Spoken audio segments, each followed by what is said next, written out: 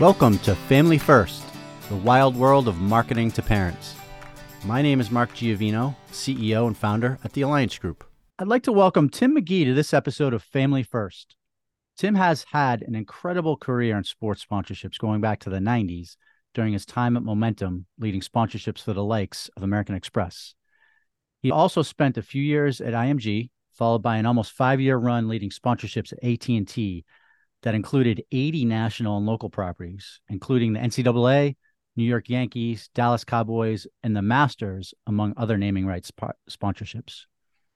He has since had several stops along his journey, including starting his own strategic consultancy, MSP Sports, where he helps both brands and properties navigate the ever-changing sponsorship landscape. He's also had tremendous success with his own podcast called Wait, What? A Sports Biz Chat with DP and McGhee. Tim, thank you so much for joining me. Mark, thank you for that kind introduction, and thanks so much for having me. Let's start with family first. Tell us about your family, how many kids, their ages, and maybe some of the activities they enjoy. My wife and I have twins, a boy and girl, well, now man and woman, 21 years old. They, like most people of their age, like to go out and make some money. They've got summer jobs here where they're home from college, spend time with their friends. And they've caught the travel bug like my wife and I have. We're really happy to have them home this summer, but we're excited that they're going to be going back to school as well. Curious to know how parenthood has influenced your perspective during the course of your professional journey and how that's influenced and what that's meant to you. Well, I'd love to sit here and say that I've never missed a game or a concert or a recital or a track meet, but that wasn't always the case. But I always have put my role as a husband and father first, while balancing that with the responsibilities of working for both agencies and brands. I can tell you every career decision that I have made has been based around what's best for the family. Some decisions I've made from the outside may have looked like difficult decisions, but honestly, when you view them through the lens of what's best for your family, there really is only one right choice to make. And we've always made that choice. Let's talk about a recent new sponsorship you were really instrumental in bringing together between Campbell Snacks and Major League Soccer. Can you share a little bit more about how the partnership came together, how you supported, and the story behind? Sure. My client at Campbell Snacks is a legendary figure in not only CPG brand marketing, but in sponsorships and partnerships, a gentleman by the name of Stephen Chris. And Stephen and I came up through the industry together. We crossed over briefly about 25 years ago at an agency that was owned by SFX. He went on to a long and distinguished career, first at Nabisco and then Kraft and then ultimately Mondelez. He then had a couple of other stops, most notably at Topps, where he brought me on board to do some strategy work on his behalf and behalf of that trading card company. And then he joined the snack division of Campbell's about 3 years ago. And shortly after that, he brought me on board to help him, as he likes to put it, develop the partnership muscles within the walls of Campbell Snack Division. We started very slowly. We did a 1-year deal, football only, with the Pac-12 conference. We did that for a couple of reasons. Stephen wanted to test some things, see what would work. And quite honestly, I joke that we did it with the Pac-12 because we wanted to be as far away from corporate headquarters prying eyes for this first deal and still remain in the continental United States. I was going to ask you what the geographic insight was behind that, but I say that half in jest. It was really because the Pac-12 gave us the opportunity to do something at a scale that we were comfortable doing at that point in the evolution of the partnership portfolio at Campbell's. Like I said, football only, 1-year deal. Steve Zen, who's executive vice president of Pac-12, tremendous guy. He got it right from the start. He knew what we were trying to do. And so we demonstrated success by selling through incremental product that otherwise wouldn't have sold through in retail, primarily through the Albertsons chains, Albertsons, Safeway, Ralph, right, in the Pac-12 network or footprint, I should say. And as a result of that, we were able to secure funding the next year to not only renew that deal with the Pac-12, but then to do a similar deal with the Big Ten Conference. They have a very key customer in Myers as a sponsor for the conference, and it was a way for Campbell's to enhance and foster an even stronger relationship with that chain. Was that football? Sorry to interrupt. Was that football only as well? Yes, that's correct. And the reason we do football only, quite frankly, is because that period between back to school and holiday is a really key snacking period, right? Home gating, tailgating, watching football, whether it's professional or collegiate, at home or in a stadium. And so we saw that as an opportunity for us to really, as Stephen calls it, elevate the snacking experience. And so then we started to get some attention and some interest internally from folks at Campbell's. It led to Stephen's group helping with some sponsorships in Cincinnati, where Kroger's is based. We were approached by the person who manages the Walmart relationship in Northwest Arkansas, and we went ahead and did a deal with the University of Arkansas. So you could see the strategy playing out across these various properties, which was, number one, let's take an inside out approach to partnerships. Let's win in retail and then bring it out from the store experience. And number two, let's do things where we can really bring something to a customer, whether it's a Myers or a Walmart or Target or a Safeway or Publix or Kroger's or wherever it happens to be. That's going to be a little bit different, a little bit unique, and is going to get that display on the floor. That's going to hopefully ultimately get the shopper to stop, look, and put one or two extra products into their cart that they might not otherwise have bought. So we demonstrated success. We were building those muscles that Stephen was referring to. The conventional wisdom within the walls of Campbell Snacks was that the company headquarters were going to consolidate in Charlotte, where Snyder's-Lance was based. We created a hometown strategy. We landed on a partnership with what was then a new MLS club, Charlotte FC. We became a sponsor for their inaugural season, and we were able to demonstrate really, really good success with incremental sell-through in retail, primarily through Harris Teeter, another team sponsor. And at that point, then Stephen was charged with exploring opportunities with other soccer properties. It's interesting, given the inside-out approach. I'm sure there was some form of insights or research done to identify what was important to those retail customers starting on the West Coast, assuming that is where you landed on the Pac-12 and then the Big Ten, or was it more of a geography play first and foremost? How did that all come together? And we looked at seasonality, right? As I said, that fall football window is very important from a sales perspective. It's one of the key selling periods. Number two, the ability to really foster those relationships with key customers, the grocery chains. And then where was the opportunity with consumers and shoppers, right? Where did we index well with snacking? And Major League Soccer indexed very highly with college football as well. So as a result of that Charlotte FC deal, we then explored other opportunities within soccer. And you can imagine we looked at a number of different properties and we landed on Major League Soccer. Stephen and I have both had extensive experience working as sponsors with Major League Soccer. So we know what they're able to deliver. We know the people over there and the expertise that they bring to the table. And quite honestly, the sales team and the partnership team really try to over deliver. They're a growing sport. They continue to grow. And we believe that over the next 3 years, even before it was announced that Messi was coming to MLS, that soccer was going to have a pretty steep trajectory leading up to the 2026 World Cup. So we began those conversations late last year. They always take time, and there's fits and starts. It was a great experience working with the team over there, Carter Ladd, who runs partnerships for MLS, and his staff, Elizabeth McGuire and Tommy Matshiner. And we got the deal done in April. We announced the deal in June publicly. We announced the deal internally shortly before the announcement that Messi was going to be joining MLS. And in one of those cases where it's better to be lucky than good, Stephen Chris looked like the Nostradamus of American soccer doing that deal and announcing it shortly before the announcement was made that Messi was joining Inter Miami. And especially now as the season gets spun up, and actually tonight, as of this recording, is his first match. Anything you've adjusted since that announcement to try to activate on a deeper level or in a different way in Miami or even league-wide from a greater perspective? No, I think, listen, we have to be careful because we don't have rights to Inter Miami. We don't have rights to Messi with a personal services agreement. But we believe that it's a situation in which rising tides will help all ships. One of the assets that Campbell's gets through the partnership is a collective use of 4 players in point of sale material and advertising and so forth. So that's something that we'll be doing next year. I can't imagine Messi could be one of those. Well, listen, I have no idea who's ultimately going to wind up on that packaging or POS material, but I can say with a fairly high degree of confidence that we'll be looking into it, right?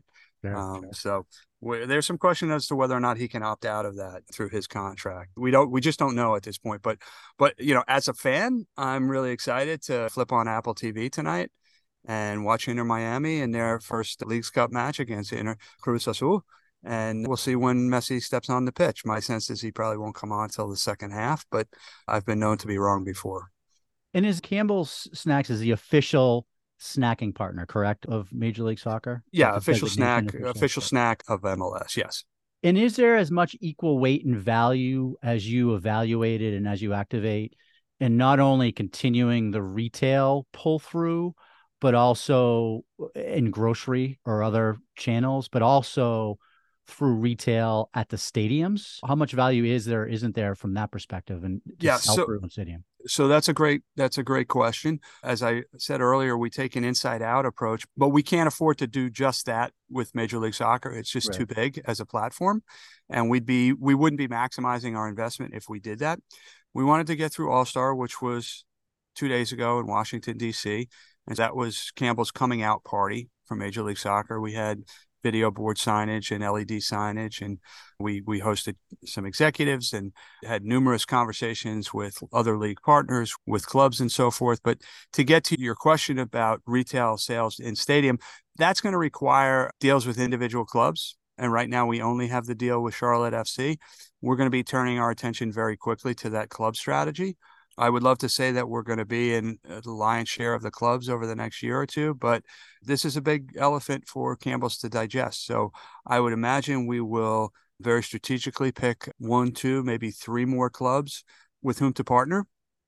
We will very much want concession sales to be part of that deal, that partnership. Listen, we don't have any delusions that we'll be able to liquidate a large portion of the sponsorship fee through those concession sales, but we do believe that it's an opportunity to give people a snacking experience in a time and a place where they're in a good mood and willing to try our products and purchase them. And hopefully then when they go to retail, we'll be able to see a lift in sales based on what I said earlier, which is that compelling POS material that will make people stop and hopefully put a couple of extra Campbell Snacks brands in their cart before they check out.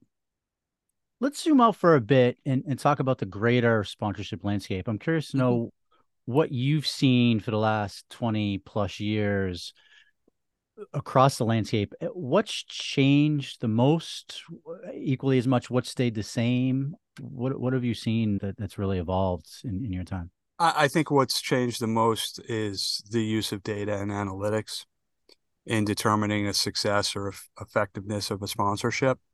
You go back, maybe not quite 20 years ago, but 15 years ago, and the question I would be asked more by our head of marketing or CMO when I was running sponsorships for Singular and later AT&T, which was, if I have another dollar to spend, why should I put it into a sponsorship? Right? With the thought being is, if I put it into above the line advertising, I'll know exactly how many eyeballs are going to be on it. And when that question was asked then, it was more art than science, number one. And number two, the science part of it was very manual, right? We would have to keep spreadsheets of how many die-cast cars we would sell as a gift with purchase. And we'd get the Joyce Julius figures, if you remember Joyce Julius, right? Where they would tell you how many seconds your brand was on TV during a sports broadcast and so forth. And we would compile all that information. We had a compelling story to tell, but it was manual. And as I said, it was a lot of art and not as much science. And I would say today that's sort of flipped, right? It's mostly science and less art, but art will always be part of the equation. Do you think this pendulum swung too far the other way, where it used to be primarily art, very little data and science, but now it's people are relying on data and not relying on their intuition and the art of it as much? I think it depends on the brand. Some brands are making decisions completely and solely based on the analytics, right? Decisions whether to keep a sponsorship in the portfolio or get rid of it. And think that's a mistake? No, I think it works for those particular brands. If I were running sponsorships for a brand today, I would rely on more, not necessarily qualitative data, but data that doesn't necessarily result in monetization, right? You can measure everything, but whether you can make that leap from measuring it to monetizing it or determining the monetary value isn't always possible. There's a value in being able to bring your employees to a game or a match and fostering that sense of ownership within an organization. There is a benefit of having a senior executive out on the field presenting a check or making a first pitch or being heard in a video announcement or on TV, positioning not only that executive, but that organization as a leader within their community or within their industry. There's value in being able to do something that none of your competitors can. The question Meaning that exclusivity in a sense. exclusivity, but also facilitating opportunities for customers, salespeople, prospective partners that your competitors can't offer, right? Campbell's brought a number of key customers to the All-Star festivities. And it may be difficult to see if that results in increased case sales going forward, right? Because there's so many other factors going on. But certainly the anecdotal evidence is that the customer had a great time. It was an opportunity for the Campbell's sales folks and other executives to spend time with customers in a non-business setting, get to know them on a different level. And we know that at the end of the day, right, you want to do business with people you like, trust, and respect. And so those types of opportunities do that. I wouldn't personally want to do it completely based on analytics, but I wouldn't presume to tell a brand what works for them within their internal modeling and culture and so forth. In the hospitality assets, if you will, that you're referring to, are there any leagues or teams you feel like do it better than anyone else?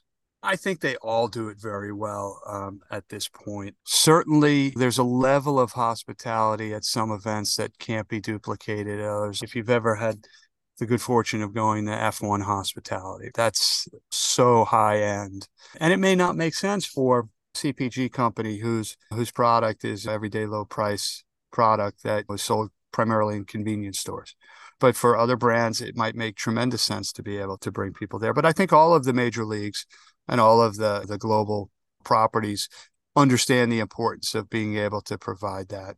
Do you have a favorite sponsorship or partnership you've been involved in, or maybe one that brings a smile to your face that you have such a fond recollection of? And curious to know what about it gives you that feeling. Are there any ones that resonate more than others over the years?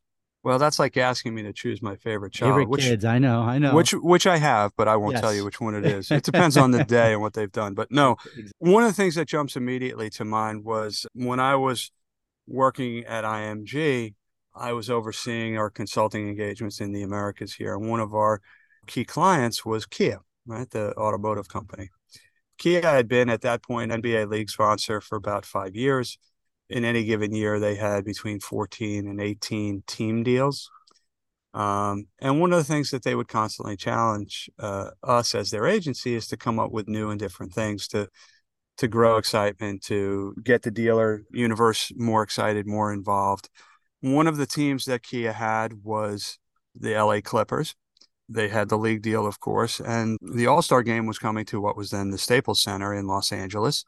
And there was a young player who was actually in his second year, although he had missed most of his rookie year because of injury, Blake Griffin, the LA Clippers. And as a lot of superstar rookies want to do, they want to get involved in the slam dunk competition. And by that point, the slam dunk competition had become very boring, right? There was no More Dominique Michael Wilkins, Jordan or right? Or Dominique. Yep. right, I think Nate Robinson putting on a Superman cape or Dwight Howard putting on a Superman cape might have been the closest thing to creativity over the past few years before that. And Blake said he wanted to jump over a car in the slam dunk competition, which is quite common in schoolyards across the country, but it had never been done in a forum like this. And so because of the team deal and because of the league deal, we went out and we did a 3-tiered partnership with Blake Griffin. We did a deal in which he would jump over a Kia and not another car.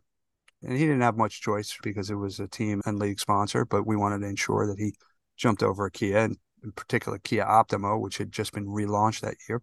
And thank goodness it wasn't an SUV, right? Yeah, exactly. Well, it's funny. It's funny. He wound up jumping over the hood, but if you saw him in rehearsals, he probably could have gone from front to back. And so the second part of the deal was that we could use that dunk if it was successful in an ad. And then the third part of the deal was an ongoing endorsement deal. And so he did, in fact, win the slam dunk competition this year. Through their creative agency, they got the spot on air within 48 hours. And Bill Simmons, the famous sportscaster, called it at the time the greatest brand integration in the history of sports. So I know the team that I was part of that got that done, we're all probably going to have that on our tombstone at the end. So that's the one that immediately and usually comes to mind. What do you see brands struggling with the most when exploring sponsorship opportunities? And I'm wondering if you just may have alluded to it in your key example when it comes to keeping things new and fresh and exciting. And I don't know if that is or isn't the answer, but where do you see brands struggling with the most and perhaps with exploring new sponsorships even? I think in general, yes, what's changed over the last 20 years or so, I think the level of sophistication has changed significantly, and where you look to spend your money and how you look to spend your money. But I think where brands struggle is when they don't become laser focused on what it is that they want to accomplish. As I like to say, Lewis Carroll, who wrote Alice in Wonderland, said in that book, if you don't know where you're going, any road will take you there. So what I like to ask a client, first question I ask in an engagement is, what does success look like to you at the end of this season, this sponsorship, this program, whatever it happens to be? And once you can articulate that, then we can work backwards and say, okay, well, what's the strategy that's going to allow us to ultimately accomplish that? What are the tactics that we're going to utilize to make those assets come to life and work for us? And I have always taken what I call a 3P approach, the 3Ps being platform, properties, and programs. So if we go back to the Campbell's example, the platform now is soccer. One of the properties for now is Major League Soccer. Another property is Charlotte FC. And then what are the programs that underpin those properties? And we're still developing those for Major League Soccer, but doing things in store, being out in the community in Charlotte, running sweepstakes where people can win tickets to matches. Those are the types of programs that will hopefully drive the business, move the needle, whatever term you want to use. What I like to do, again, after you get through what is the sponsorship going to be, is I like to literally make a list of all the assets we get in a sponsorship and map those to what area of the business is going to be potentially impacted by them, and then work with those stakeholders to develop the tactical execution. So, tickets will go, they can be used in a sales contest. They can be used in customer hosting. They can be used in consumer sweepstakes. And so once you realize how you're going to fully utilize those assets, then you can start to develop the programming, the real tactical feet on the street execution of how you're going to maximize the usage of those assets. And that goes for every asset that you get as part of a sponsorship.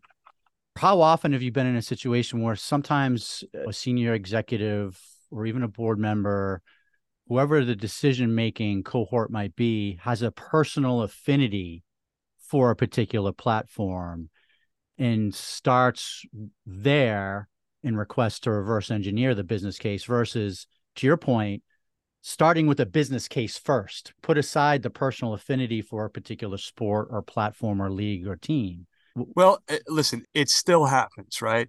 The biggest myth in sponsorships is that the days of doing a golf sponsorship because the CEO likes golf is over. That's false, right? That still happens across organizations.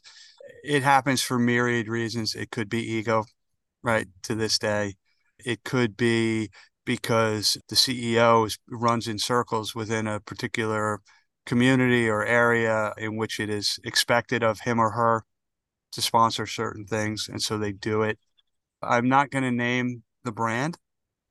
It was at one time one of the top 5 in the Fortune 500. It no longer is. It had global sponsorships in things like the Olympics and World Cup and F1 and other global properties.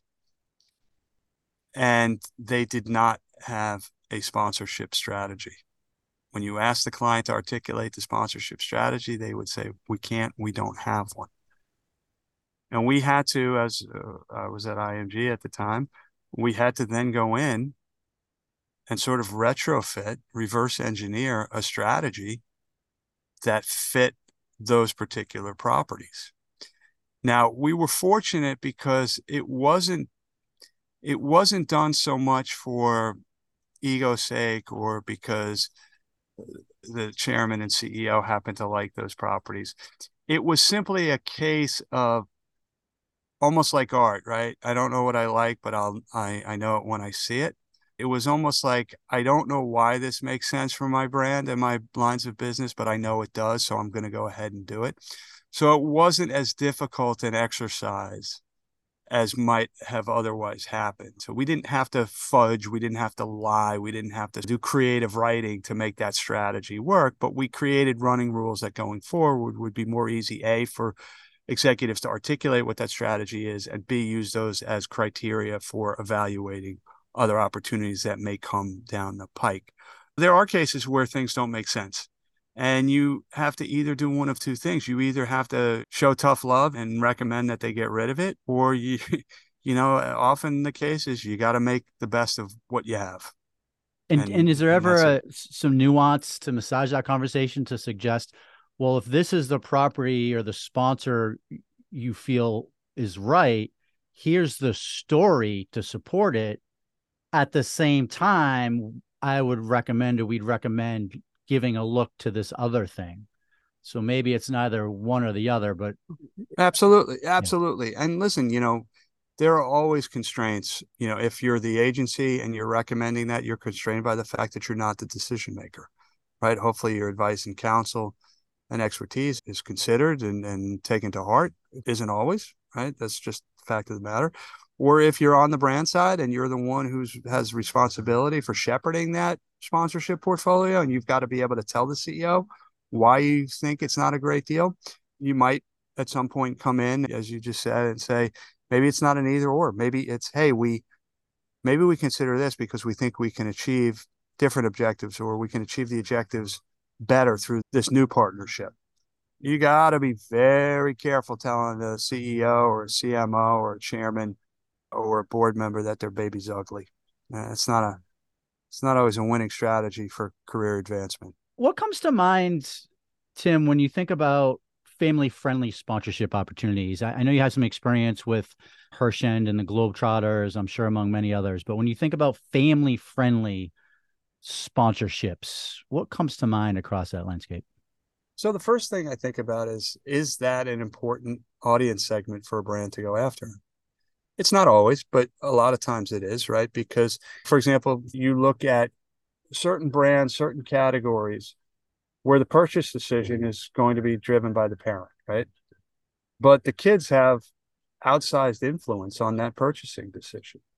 And so if you can engage that child, right, in a safe and COPA compliant manner, you're going to make the parent happy. So I think it has an opportunity to really drive meaningful business results by treating the child as an important part of that decision-making process. Number one. Number two, not every kid in America loves sports. I was just a Major League All-Star, and there were a ton of executives, right, whether they were league or partner or media or just fans, who brought their kids to that event. And so dad or mom is a hero in that case. And family friendly sponsorships can allow mom and dad to be a hero to bring their kids to a zoo or an aquarium or a family show in an arena or whatever it happens to be.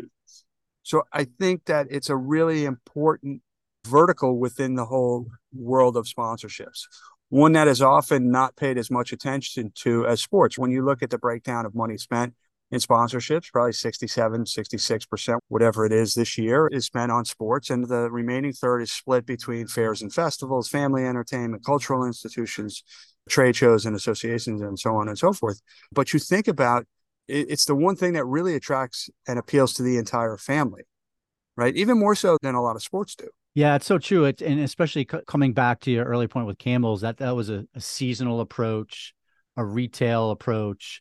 It in many ways, if a brand has a consumer segmentation approach, then this may lend itself a bit more, maybe complementary too. Again, it doesn't have to be one versus the other. It could be an and where it's complementary. So if a particular brand has a large portfolio, like yourself at AT&T, with so heavy sports, 90 to 95%, Mm-hmm. maybe there's other properties or other spaces to Yeah. complement in some ways. Yeah, and smart marketers are not going to take a one size fits all approach. They're going to look at seasonality. They're going to look at geography. They're going to look at audience segmentation. They're going to look at budget, of course, which is always a major consideration. And a lot of times, family properties have a more attractive cost of entry. Most of your career in sports sponsorships and a lot of it in professional and college. Let's talk for a minute about youth sports sponsorships. There was an interesting article recently highlighting the inflow of private equity funding into youth sports and likely quite a bit of consolidation that will follow. Yet to be determined if that is a good thing or not, and a net positive. But what are your thoughts when it comes to youth sports, where it stands today as an opportunity for brand sponsors, and maybe where you think it might evolve to over the next 5, 10+ years? It's very complicated space because with NIL now on the collegiate level and potentially, and you even have athletes on the high school level who are getting NIL deals, right? We're starting to commercialize these kids as brands at younger and younger ages, number one. And I'm concerned about that. But when you look at the organizations as a whole, whether it's a youth soccer organization or Little League Baseball, in many ways, they're family friendly entertainment. They happen to be sports, but they're family friendly, right? So if your kid is playing in Little League and they're fortunate enough to go to the Little League World Series, the whole family's going to go on the trip. So I think a brand has to be very careful. They have to leverage the heft and the IP and the opportunities that the property can deliver to the audience without exploiting the athletes themselves. That's where I think you can really get into trouble, is when you start to think of these young boys and girls as brands unto themselves. I think that's a very dangerous road to go down.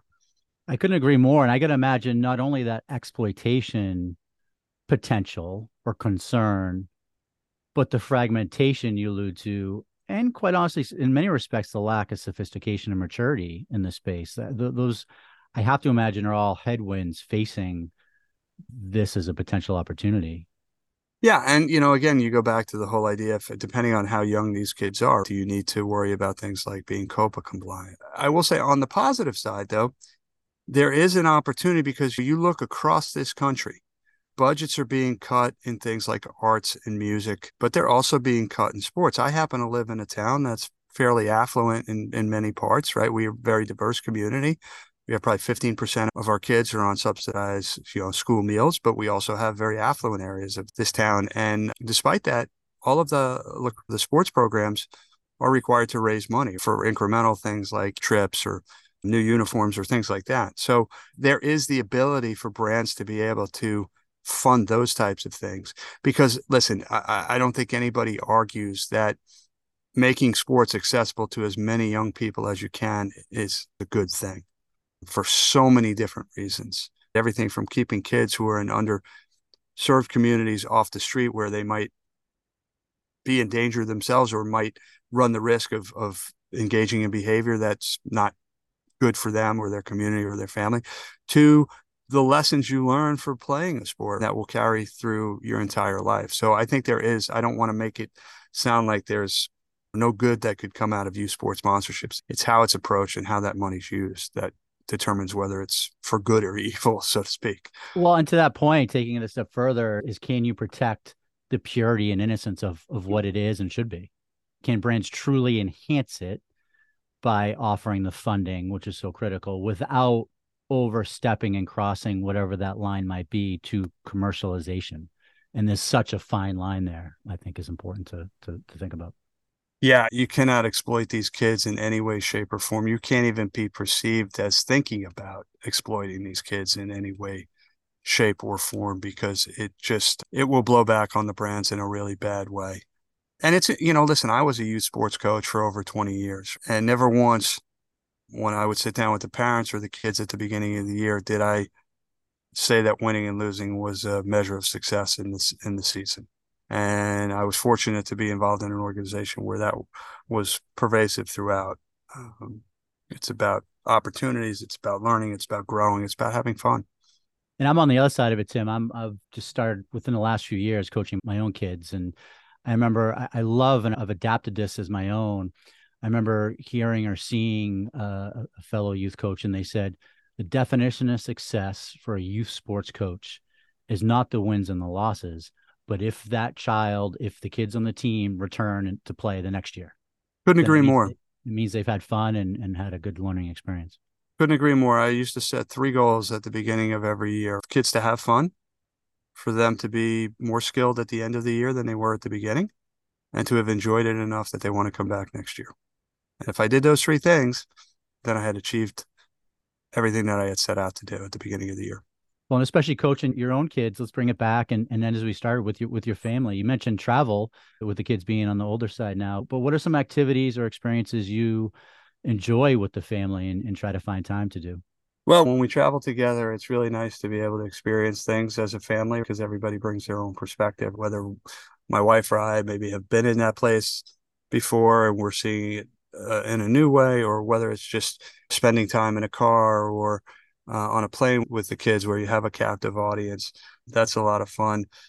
Both my kids have taken up the cooking bug, so we'll cook or grill together. And now that they're getting older, my daughter's got an apartment. She can't afford to eat out every night, so that's a skill that she's going to find useful. And my son has always been a picky eater, so we got to some point where we said, all right, well, you want to eat, you're going to have to learn to cook for yourself because we're not running a diner. So he enjoys that. That's something that we enjoy doing as well. That's and fun. then we have certain shows, right? It's hard to find shows that all 4 of us will watch. Maybe 3 of us will watch one series and another 3 will watch another series and things like that. So you don't have to always do things completely as a group. It's nice sometimes to have one-on-one time with your kids, or maybe with one of the kids and my wife and I, or whatever it happens to be. Any chance the family got into Ted Lasso being a centralized around sports, but yet so many life lessons? My wife and I did. My kids Not did so much. not. My kids did not, but that was certainly one of my favorite shows of the last 5 years. No doubt. That was fun. Well, Tim, thank you so much for joining me. I really enjoyed the conversation. Appreciate you giving us the time. Mark, thanks so much for having me. Have a great weekend. And thank you for listening in to this episode of Family First, the wild world of marketing to parents.